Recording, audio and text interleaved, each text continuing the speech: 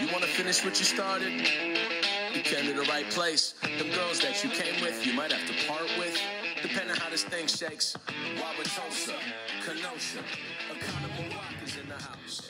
Okay, welcome to another episode of The New Look, where we are going to be taking a new look at cyber with someone that I've worked very closely with over the last year, Suzanne Spaulding. Suzanne, how are you? I'm great, Mike. How are you? I'm great. Thank you so much for taking the time. I don't know where to begin other than we spent a lot of time in various Senate office buildings and meeting rooms over the last year and change as part of the Cyberspace Solarium Commission. You were one of our outside experts and commissioners for the Solarium Commission. But before we get into that, I just want to talk about your own background. And you, about a month ago, sent me an email that was very touching, where you shared a photo of a gravestone at Arlington and also a picture of your mother and father. If you'd be so kind, maybe share your parents' background and just the story you shared with me. Oh, absolutely, Congressman. I'm happy to do it and very proud of them both. My parents were both in the Marine Corps. My mother was married, as you saw in the photo, in her dress white uniform. And she got out very shortly thereafter and raised a family. I'm one of 7 children.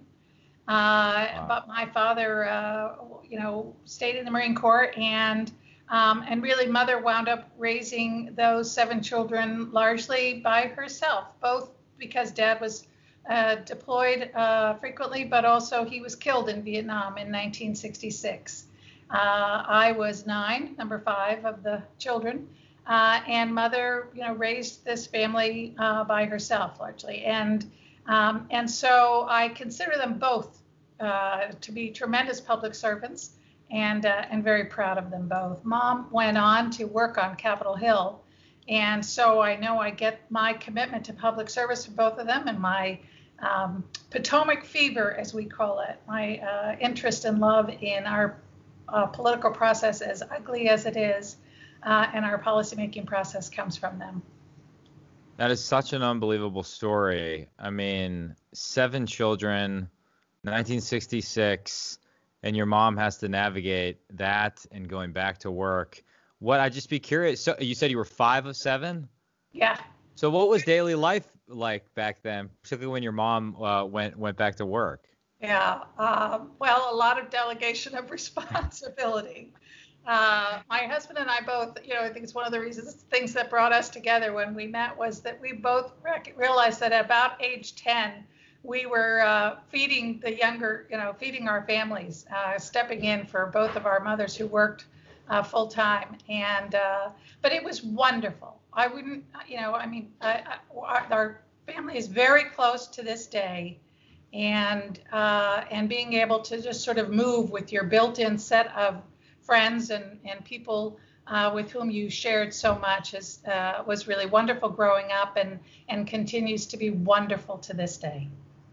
Well, I can definitely see the value with an 8-week-old daughter now. It'd be nice if there was like a responsible 8-year-old or 10-year-old that could just watch her at times. But so there's definitely some economy of force that happens with the family's big enough. I don't know if we'll get to 7, but that's definitely a model to shoot for there. Well, I wouldn't wish it on Grace. My older sister, who's 10 years older than I am, really bore the brunt of that, being mama's helper, raising those 7 children. And I'm sure, just as my sister Julie, did it beautifully, Grace would as well. But it's tough. Oh, I'm sure, incredibly tough.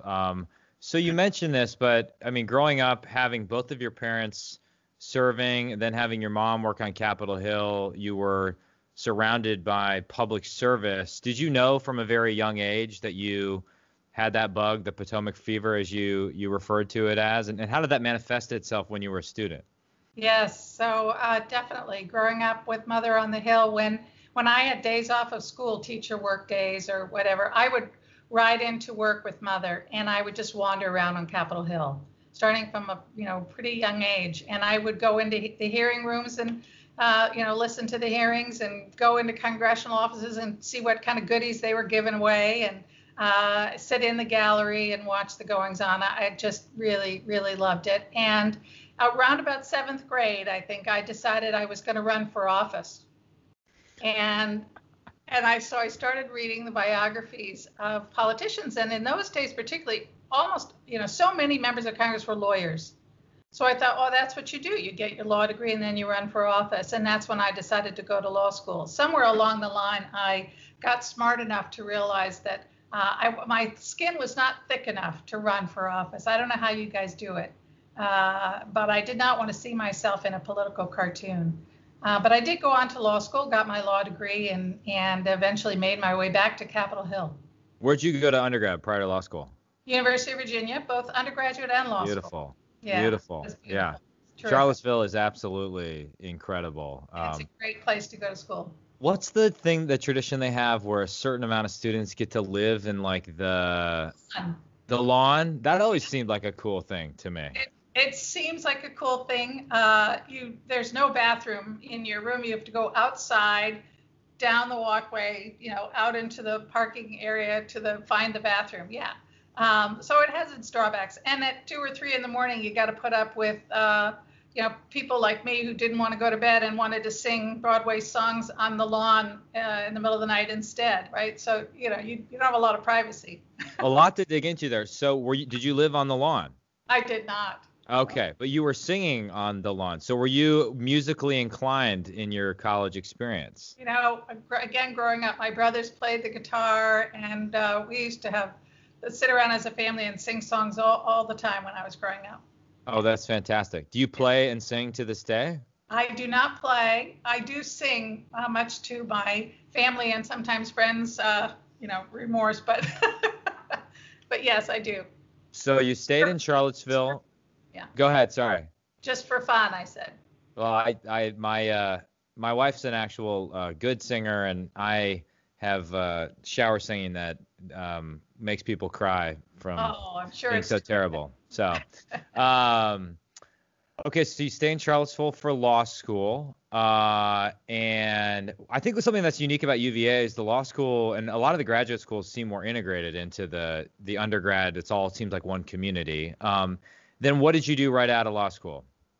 So, my intent had been to go to Capitol Hill. I knew I wanted to be up on the Hill, but in those days, at least, members of Congress didn't go to law schools to interview. I don't know whether you do, but nobody did in those days.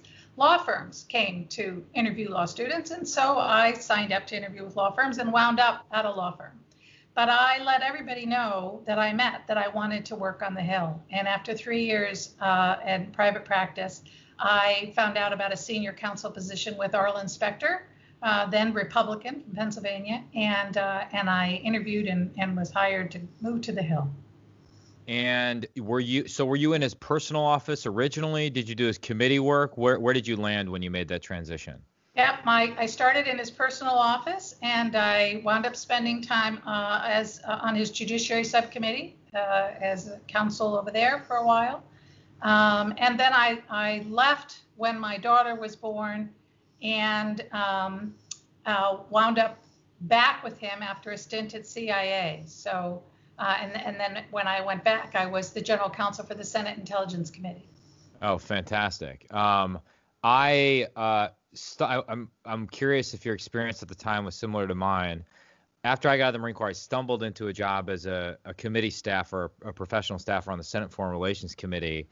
And at the time, I didn't realize how many perks there were in terms of you could travel to the region, you could get anyone on the phone, and as a staffer, relatively young, you had done the right way. If you were diligent, you could actually have a lot of influence.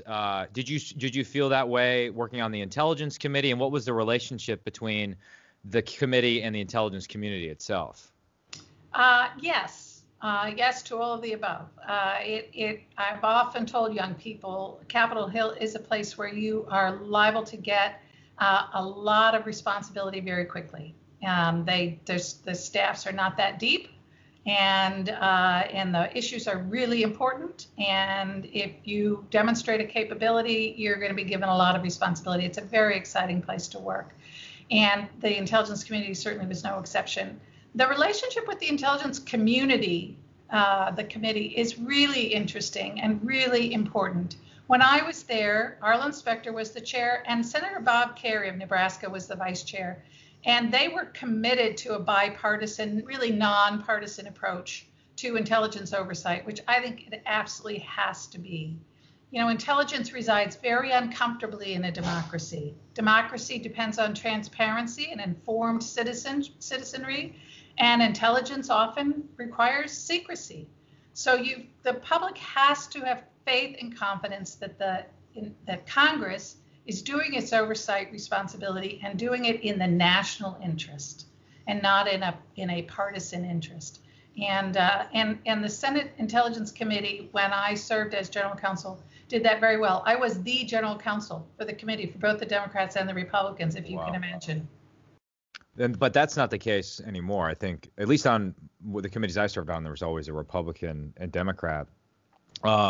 That's a phenomenal experience. And then how did you served on the House Intelligence Committee as well, and you also had time in the intelligence community itself. Take us through that kind of journey and how it evolved. Yeah. So after working for Arlen Specter that first time, that was back in the mid 80s.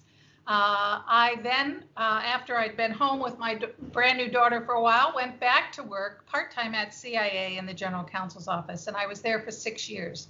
And another terrific place to work, just really fascinating. And as a woman, there was a woman general counsel at the time, Elizabeth Rinskop, and she gave me all kinds of opportunities. I wound up as the legal advisor for the folks worrying about WMD, the Non-Proliferation Center. So that was great. And then Senator Specter became chair of the Senate Intelligence Committee. So he called me up and asked if I would come back and be his general counsel. And so that's how I sort of made those movements. Then I took some time off when shortly after he left the committee as chair, as he was term limited off. And then I went back to run a couple of congressionally created commissions like the Solarium Commission. One was on WMD, weapons of mass destruction, and the other was on terrorism.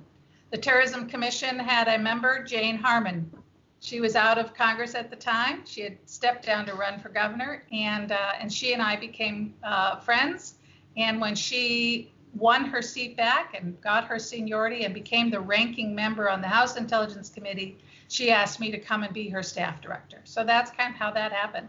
And I have to say, both Arlen Specter and Jane Harmon approached this with a true commitment to bipartisanship, nonpartisan. I think Arlen Specter hired me in the mid-'80s because he thought I was a Democrat. He was a Republican at the time. And Jane Harmon once told me that she hired me, now we're in the mid-2000s, on the House Intelligence Committee because she thought I was a Republican. And I wear that as a badge of honor. Did you conceive of yourself as either at that time? Yeah, well, you know, I always sort of leaned Democrat, but I took very seriously the ethic in the intelligence community that your partisan politics, you left at home. And I always made it a point that nobody really had a good sense of what political party I might back in an election because we thought it was so critically important. Who was the ranking Republican when you were staff director? On the House Intelligence Committee. House, yeah. Yes, Porter Goss for most of the time. I'm trying to remember. Yeah, he was there when I first started. Yeah. Got it. Well, I think one of the things I most enjoyed about the Solarium experience is that if you just went into some of our discussions and you didn't know who had what party affiliation prior to it, you wouldn't be able to ascertain the party affiliation during the course of the conversation because it was kind of all over the place. I would always joke with Angus that he was making a lot of the hawkish, evil Republican arguments, and I was not. But let's plant the flag there and come back to it. So you've worked from the Hill intelligence community back to the Hill, all sorts of experience. Take us from that to serving in DHS and serving as the head of what is now called CISA. Yes.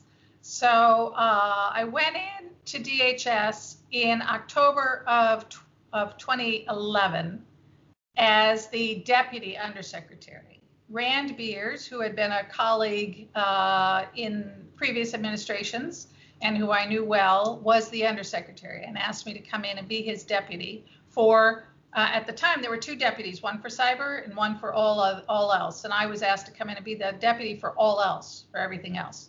But his plan at that point was to eventually move me up to be the undersecretary. And indeed, he was moved up to be the deputy secretary and ultimately the acting secretary.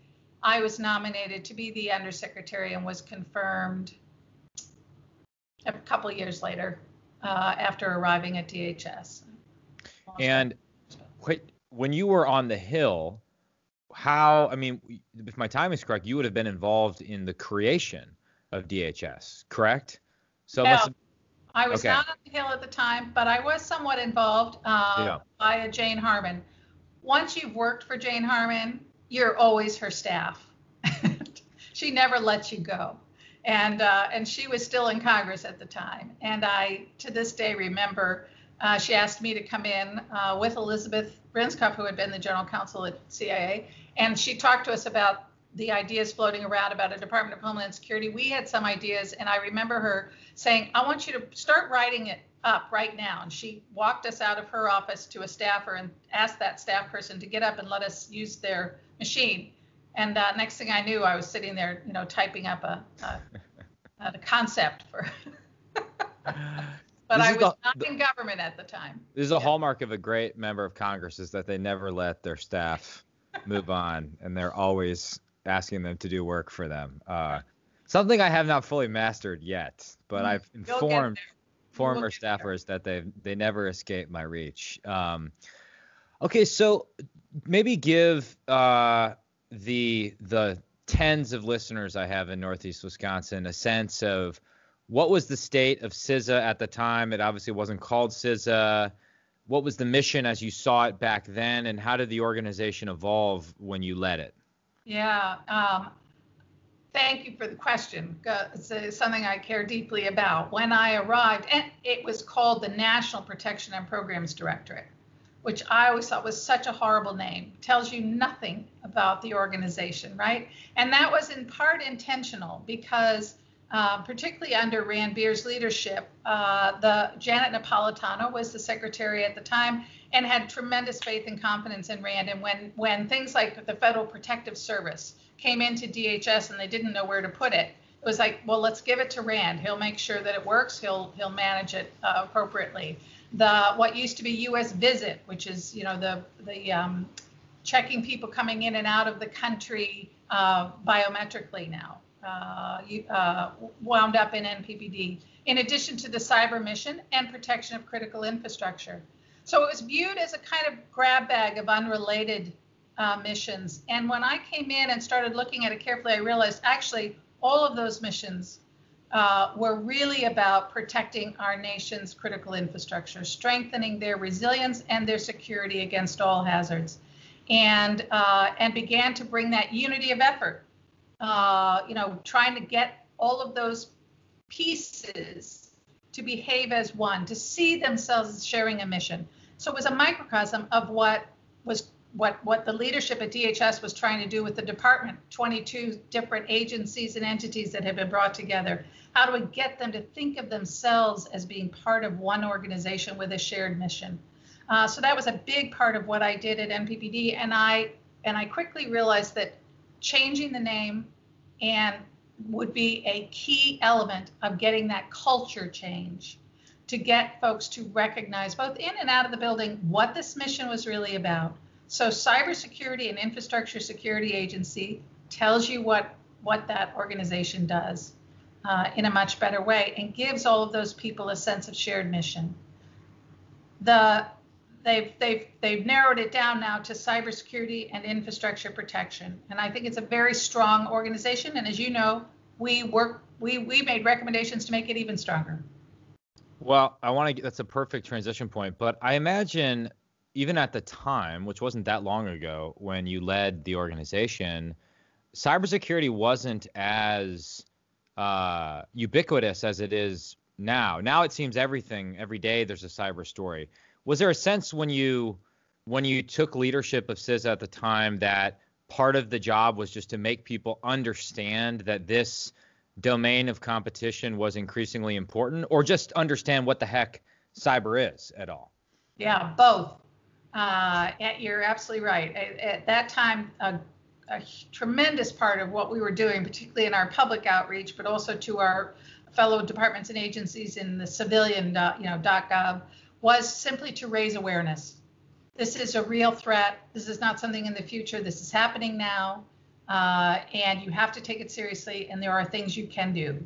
And it was that basic. It was that's how fundamental we had to be.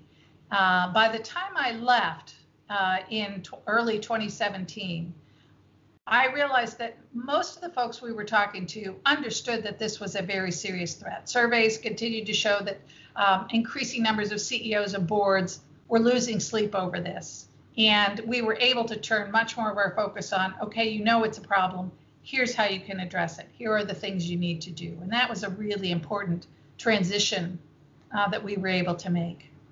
And just for those listening, we're glossing over thousands of things that are in Suzanne's impeccable resume. If you want to read more about them, you can go on csis.org and search for Suzanne Spaulding. She's had an incredible career, but we only have an hour and there's so many things we want to get to. But did you go, to get to Solarium, did you go directly from CISA to CSIS, or what were the steps in between? Yeah, pretty much. When I got out of CISA, it wasn't called CISA yet. I worked really hard to get that name changed, but it didn't happen until after I left. But when I got out, of course, I had spent much of 2016 worrying about the security of our election infrastructure.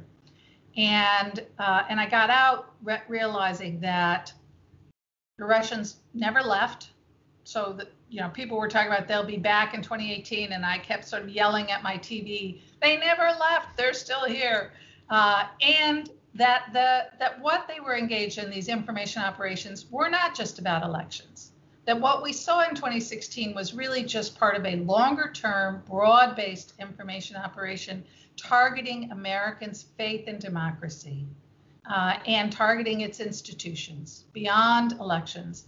So I started talking to my colleagues across, Republicans and Democrats to see if I could get a consensus about that, and quickly did. And so pulled them together to start talking about how do we counter it. And one of the first people I went to was John Hamre, who was the president and CEO of CSIS, the Center for Strategic and International Studies, which is certainly the country's, if not the world's, strongest, best national security think tank.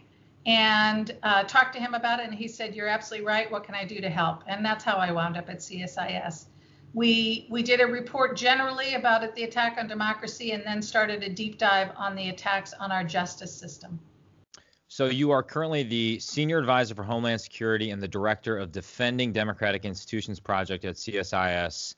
So you get to CSIS, and then you're appointed to the Cyberspace Solarium Commission, as am I, and then presumably because no one else wanted to, somehow Angus and I got appointed the chairs of this commission. And I think while we had legislation describing the purpose of the commission, there was a lot of debate about how we would go about our business. I'd be just curious, and you can be brutally honest here. You had been a part of a lot of these outside reviews, outside commissions, and one of the things we grappled with was, how do we ensure that we're not just another outside commission, right? How do we make sure our report, as brilliantly argued as it might be, doesn't just collect dust on a shelf? What kind of bias did you bring into that debate in some of our early discussions based on your previous experience with outside commissions? Yeah, I will confess, now that you've given me the opening, that I was not optimistic. I knew it. Yeah. Well, I didn't know you then, but I had been on, executive director for 2 commissions and a consultant and involved with a number of others. And typically, the members of Congress who were appointed to these commissions, and they almost all had 1 or 2 members of Congress on them, did not really participate. They would send at best staff to the meetings and show up at the beginning and maybe if you were lucky, show up at the end. And so I really was very nervous when I found out that, in fact, the two co-chairs were both members of Congress. I wasn't at all sure how this was going to go. And frankly, I wasn't sure how it was going to work with members of the executive branch as commissioners. That was unique in my experience. I've never been on an outside commission that was, filled with insiders. And I really was, curious to see how that was going to go. And I have to say that one of the key reasons that this is not just another commission report gathering dust on the shelves, but is, as we speak, being made into reality on the ground, is because of the members of Congress that were on the commission. And so in hindsight, I think it was brilliant, particularly this particular members that we got, all of, the fact that you and Senator King were there for every single meeting, all 30 plus meetings, and have continued on Zoom meetings, was really remarkable. Congressman Langevin, when he couldn't be there physically, calling in, I mean, it was really quite impressive, the level of involvement, and not just in the development of the ideas in the report, but in working hard, really hard, to get your colleagues to understand where these recommendations are coming from and get them enacted, particularly in the Defense Authorization Act. So that is unique and really remarkable. I mean, the 9/11 Commission is the only other commission I know of that had that kind of success, and it was because there was a national tragedy, and frankly, the families of the survivors of those who were killed that day who would not give up coming to the Hill. And we didn't have that. And as you've often said, thankfully, we're hoping to get some things done before we have our cyber, or without having that cyber 9/11. But it's a pretty remarkable accomplishment. Well, it's nice of you to say you were a key part of that success, to the extent we're declaring success. It's a lot of work yet to be done. So let's get into the meat of the report. Well, just quick comment. On more than one occasion, Angus King would lean over to me or remark to the whole group that this is how Congress should actually work, where people show up to their hearings and actually have a real discussion as opposed to just reading talking points. So there's a lesson in that for sure. I want to talk about a few areas of the report that you're in a unique position to comment on. Perhaps most obviously is this idea of strengthening CISA, really taking the organization that you led at DHS and finding ways to elevate and empower it so it can accomplish that mission of protecting our critical infrastructure. Talk a little bit about that and some of the recommendations we have in the report for strengthening CISA. Yeah, so important. Over the last several years, Congress has increasingly gained confidence in the capabilities, competency of this entity at the department.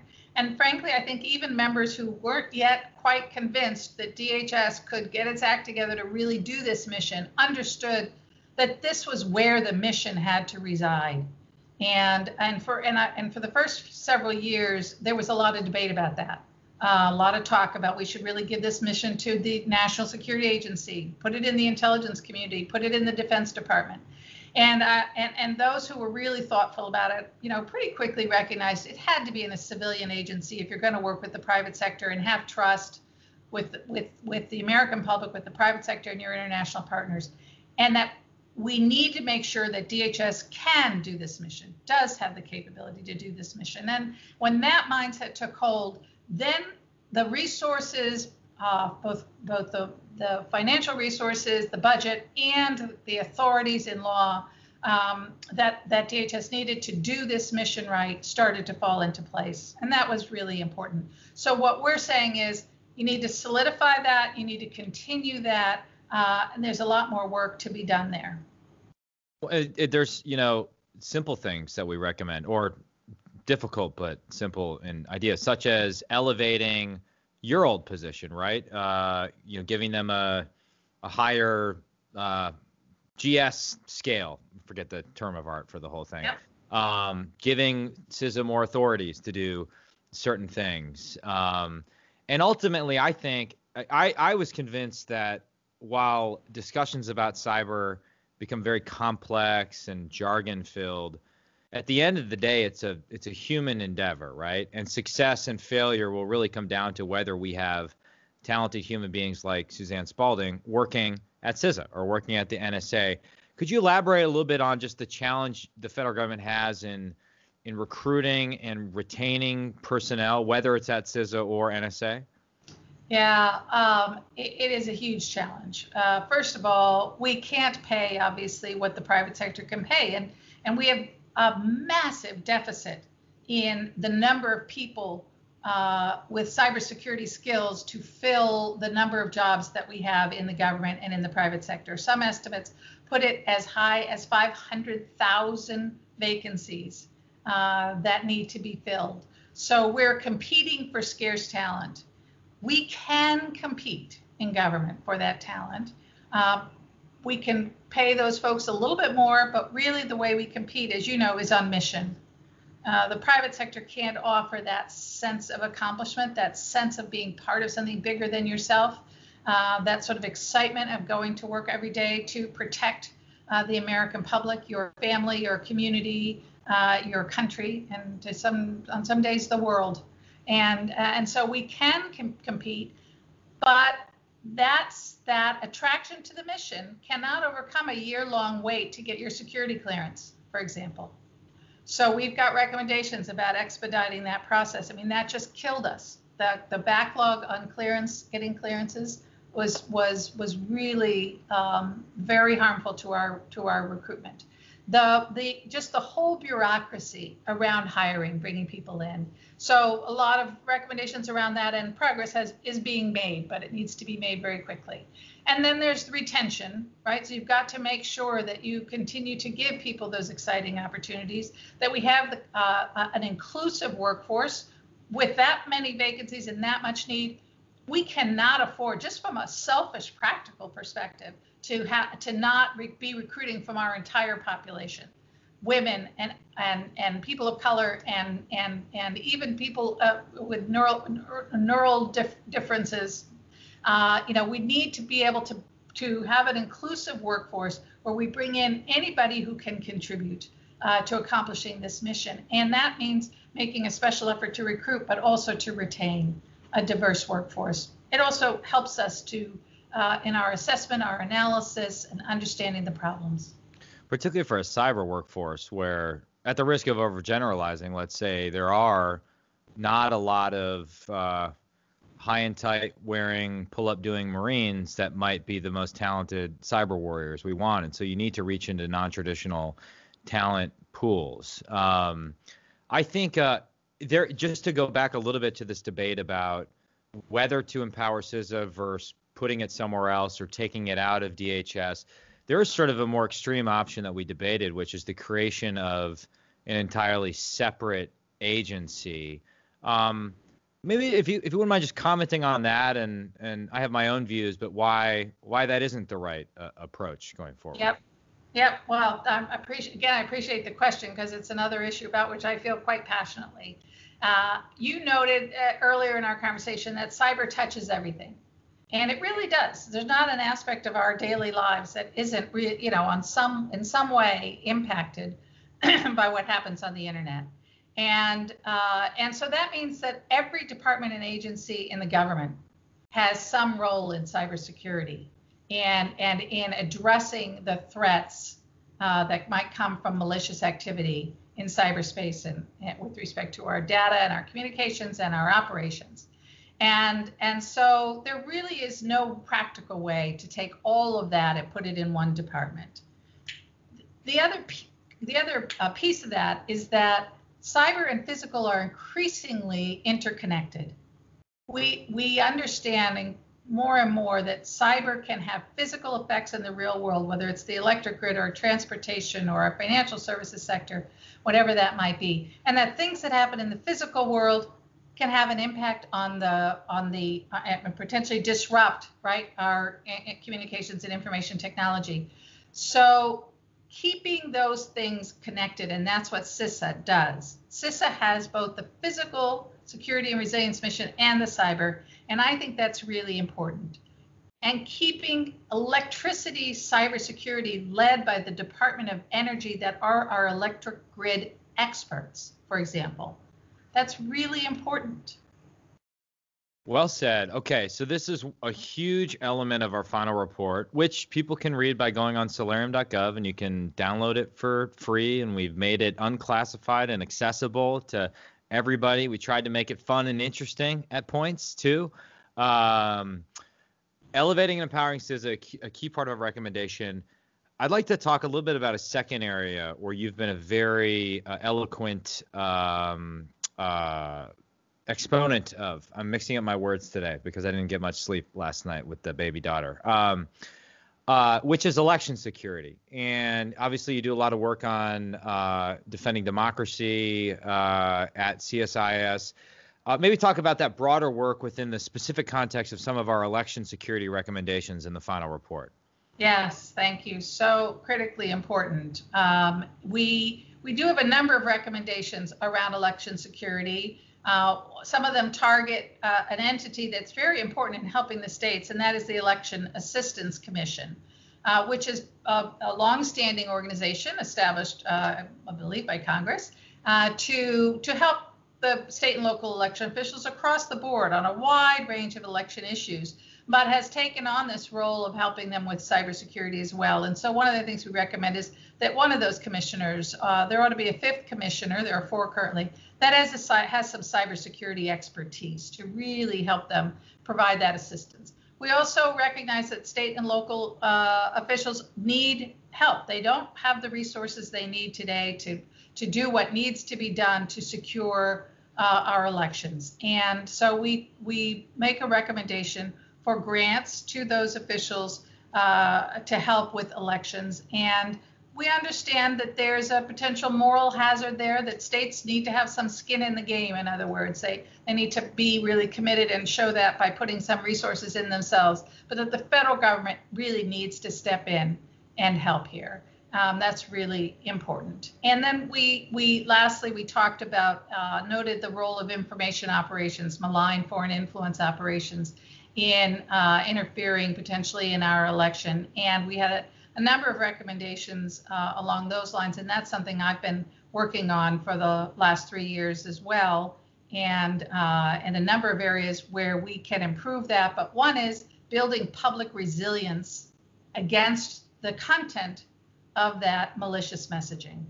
Well, let's dig in on that a little bit. I think most people have an awareness of kind of what the Russians tried to do in 2016. I think there's some confusion about or debate about how much of an impact it had still. But what do you view as the most malign forms of influence operations right now? And it's obviously not just the Russians; it's other actors out there. Is it social media misinformation? Is it more malignant than that? How does this manifest itself as you've looked at this problem?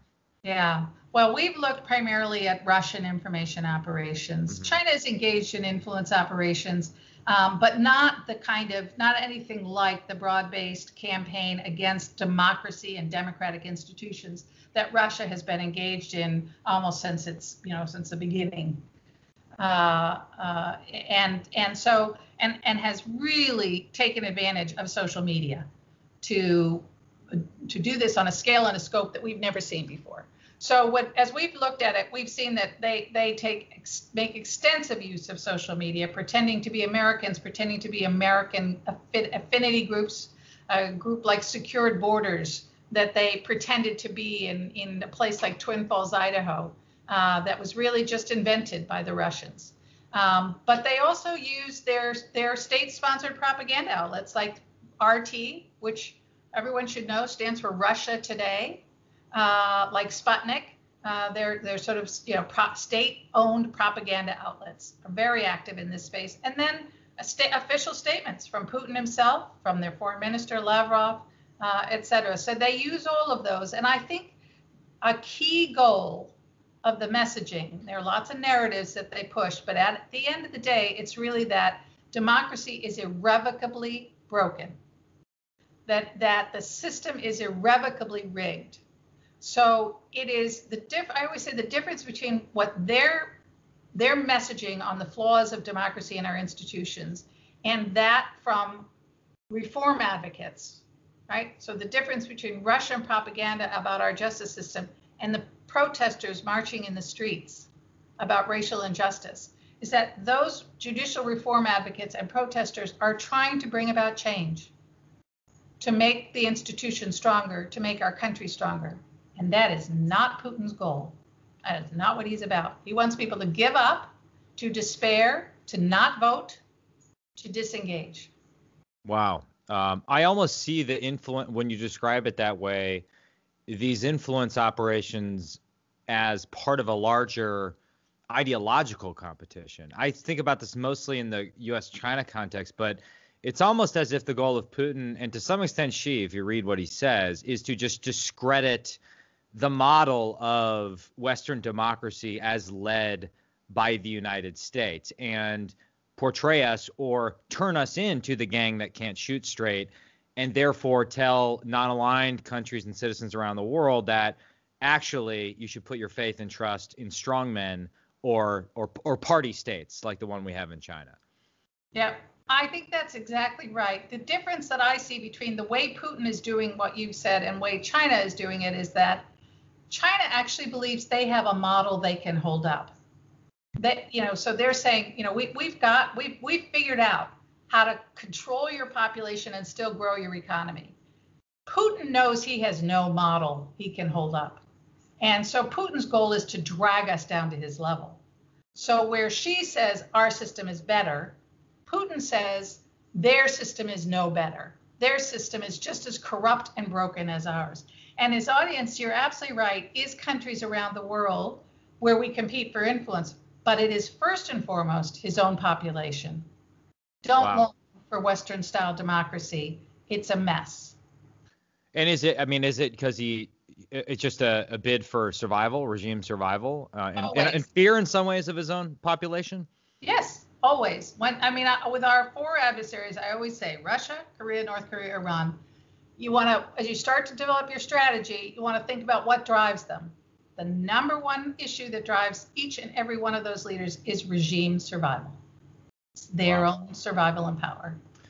One of the things I find most fascinating as a former Middle East guy trying to make sense of the Pacific now is, if you read Xi's first major speech in 2013, a lot of it is about lessons learned from the demise of the Soviet Union. And one of the lessons that he derives is there was an insufficient commitment to party and specifically an insufficient commitment to party ideology. But the pages are just pervaded by paranoia. It's all, how do we foster this allegiance to the party state? But I think you're absolutely right that it's less of a cynical strategy for the Chinese Communist Party. There is a genuine belief that they have the model of the future, that they've learned the lessons from the Soviet Union's demise, and they can sort of perfect and succeed where the Soviets failed.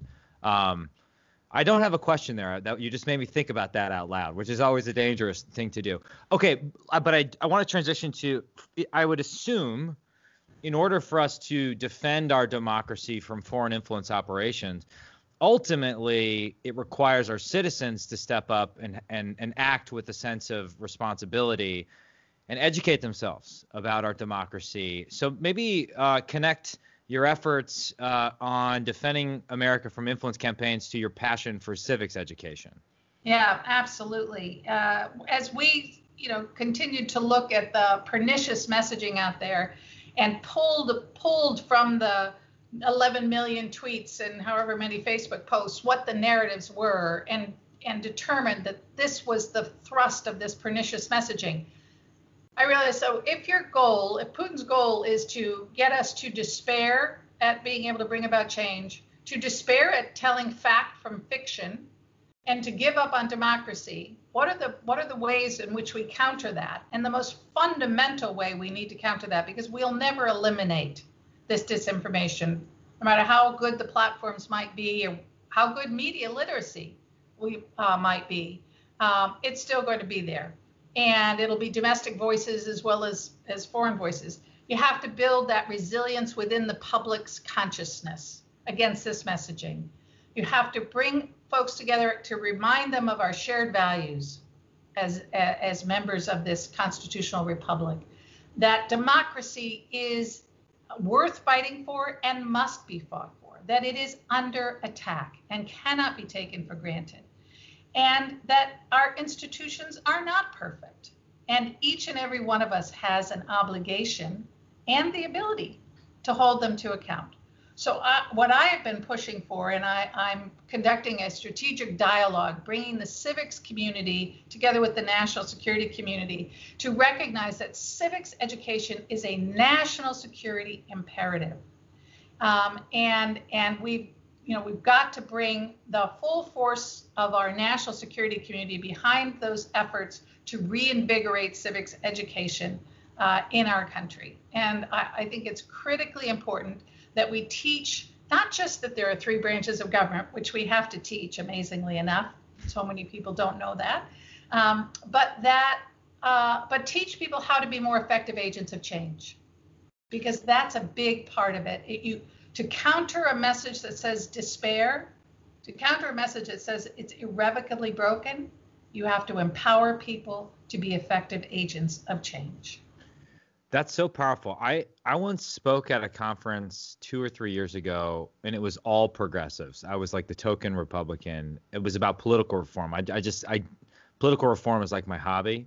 I'm married to national security, but my mistress is political reform. But the conference was called Unrig the System. And I gave this speech in which I kind of attacked the premise, which is, if we perpetuate the idea that the system is rigged, and there's an argument that says that on both sides, by the way, in some sense, Bernie and Elizabeth Warren's rhetoric was indistinguishable from Trump's on that. There's risks to that approach. And I really worry about it on November 4th. I actually don't think the worst outcome is whether your side wins or loses. It's that half the country thinks the whole thing was rigged.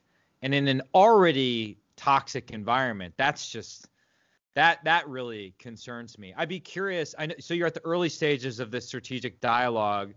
Are you planning on releasing a report? Are there any emerging hypotheses for ways that we can smartly invest in civics education, so much of which happens at the K through 12 level? Yes. So first of all, let me say that I share your nightmare. I too am very, very worried about the days, weeks, and even potentially months following Election Day, and I do believe our adversaries are thinking about that as well, and the ways in which they can exacerbate that problem. I think the cases that are moving through the courts already and will flood the courts around elections, particularly in the light of COVID and decisions being made, et cetera, will further erode trust in the courts as the losing side in any case decides that the judge was just political. And I worry about whether we'll reach a point where a significant percentage of the population just decides that the judge's ruling is not binding, and we have threatened the peaceful transition of power.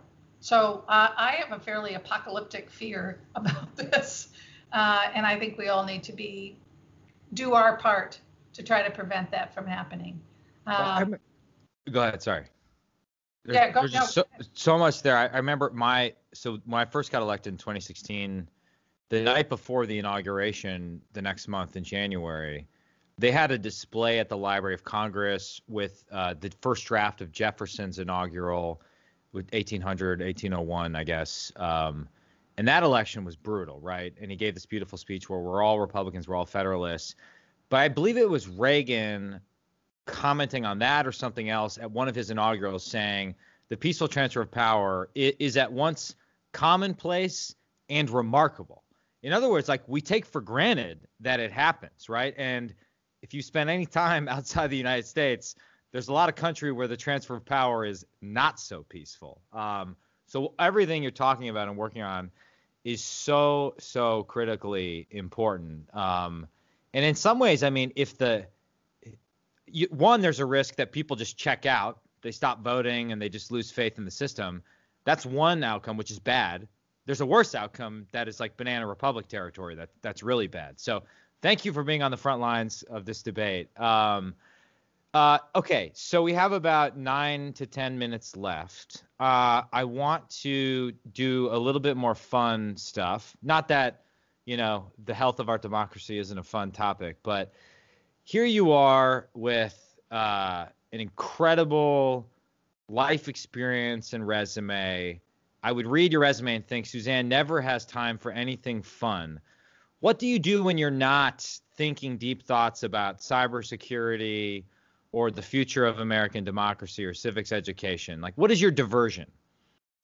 So I'm going to now embarrass my children terribly by confessing that I am a birder. Oh, wow. Yeah, I love watching birds. My husband years ago got me an amazing set of binoculars, and I really just love bird watching. So that when I have the time, that's something I really enjoy doing to relax. I will tell you that what is my greatest diversion as of 4 weeks ago is my first grandchild. Oh, congratulations. Unbelievable. Boy or girl? Boy, but he's very cute and really just a delight. And his parents live in Washington, D.C., so I'm seeing a good bit of him. Oh, perfect. Well, one of the trickiest things for us to navigate in the midst of coronavirus was what was our process for letting the grandparents hold the baby. Now they're all helping us out and things like that. But that was a bit nerve-wracking originally. Yeah, it's difficult. I mean, this is a difficult time. My daughter and her husband had to think hard about letting us in the bubble, but they ultimately decided they needed the help. So that's been great. My son got married the end of May, so that was big news for us. And busy year for your family. Tiny little 10-person beautiful ceremony, but we couldn't hug him. Oh no. He's an analyst at the Department of Energy and going into work on periodically, and so didn't want to take the risk of infecting us. So these are strange times, aren't they? I mean, we've been very lucky and very blessed, but those are minor inconveniences compared to what a lot of people are having to put up with. For sure, but it's a strange time. Think how many weddings were scheduled this summer that had to get readjusted, and oh my gosh. Well, what a blessing to have a healthy grandchild, though. That's unbelievable. Okay, what about reading? Are you all nonfiction serious, or do you read fiction too? What does your bookshelf look like? Yeah, no, my bookshelf is a stack of books, several feet high next to my bed, of books I hope someday to read. It's all I can do, honestly, to keep up with what's in the paper and what's, in all of the various publications that I try to follow. If you can imagine, between the cybersecurity, the information operations, disinformation stuff, the election security, what's happening at DHS. There's very little time for fiction reading. A tragedy. So, yeah, usually in the summer, I will go to the beach and take a fiction book. We aren't going to the beach this summer, and so I don't know if I'll get my fiction reading in. Yeah. Okay, and I want you to be honest about this next question. You've already confessed to singing on the lawn at UVA and birding, so this should be easy to confess. What about lowbrow, like TV, movies? What does that look like? Yeah, so we are watching way more TV during the pandemic than we ever did. And I will say, a few of my very favorites. Schitt's Creek, which is hysterical. Everyone loves Schitt's Creek. Yeah. We have not watched it.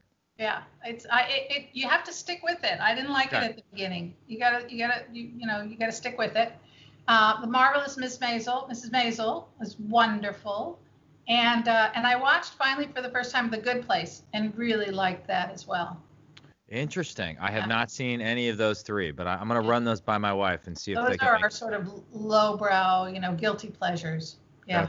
That's good. That's not that lowbrow. I can think of way more. You didn't say Tiger King or something like that. I can think of way more.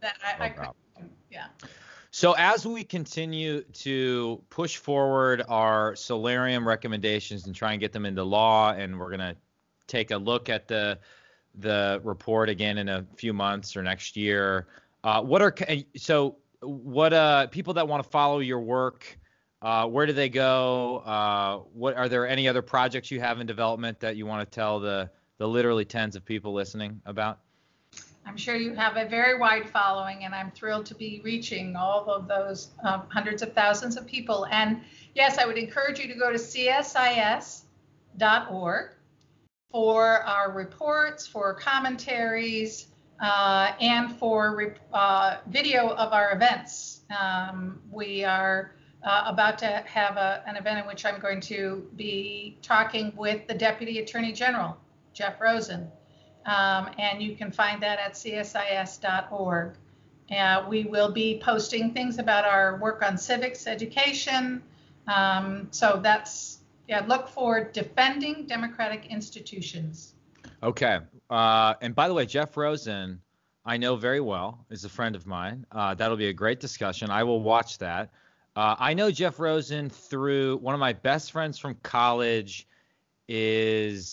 Her dad is good friends with Jeff Rosen, and it's like 10 years ago I went into his office and he gave me career advice, and he's been very, very nice to me. So that'll be a good discussion. So you have to give me a little something to put in my introduction of him that no one else knows. Okay, we'll talk about that later. I can come up with some Rosen dirt. Do you work with Juan Zarate at all at CSIS? I do. Juan is wonderful. I've worked with Juan for many years.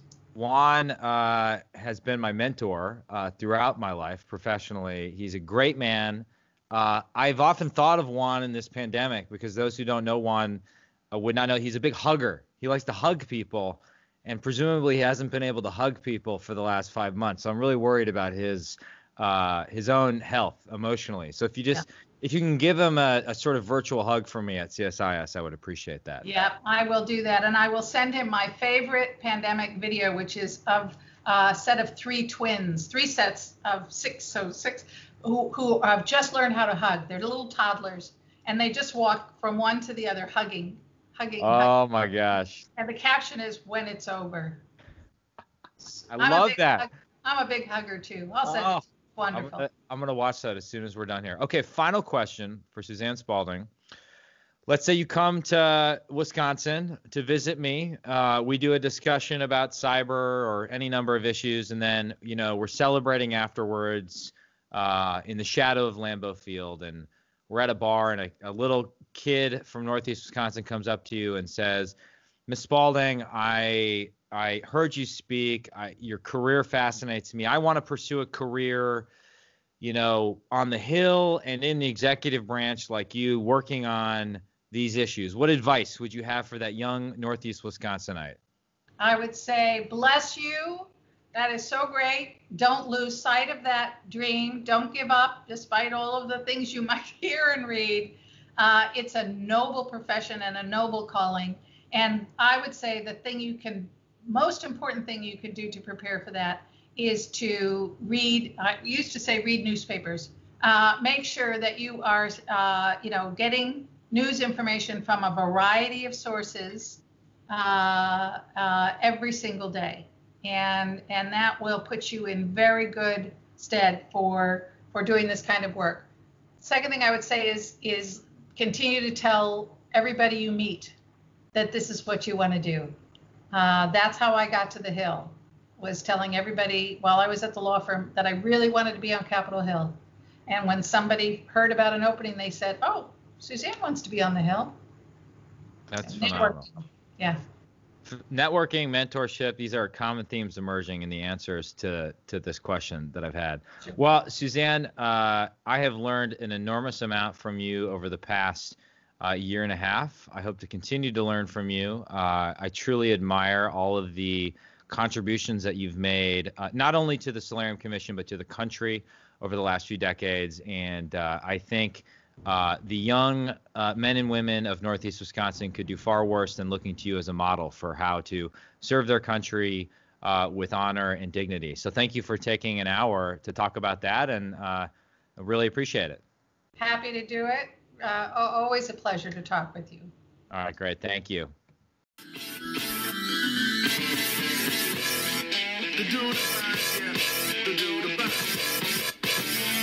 the dude about, yeah, the dude about.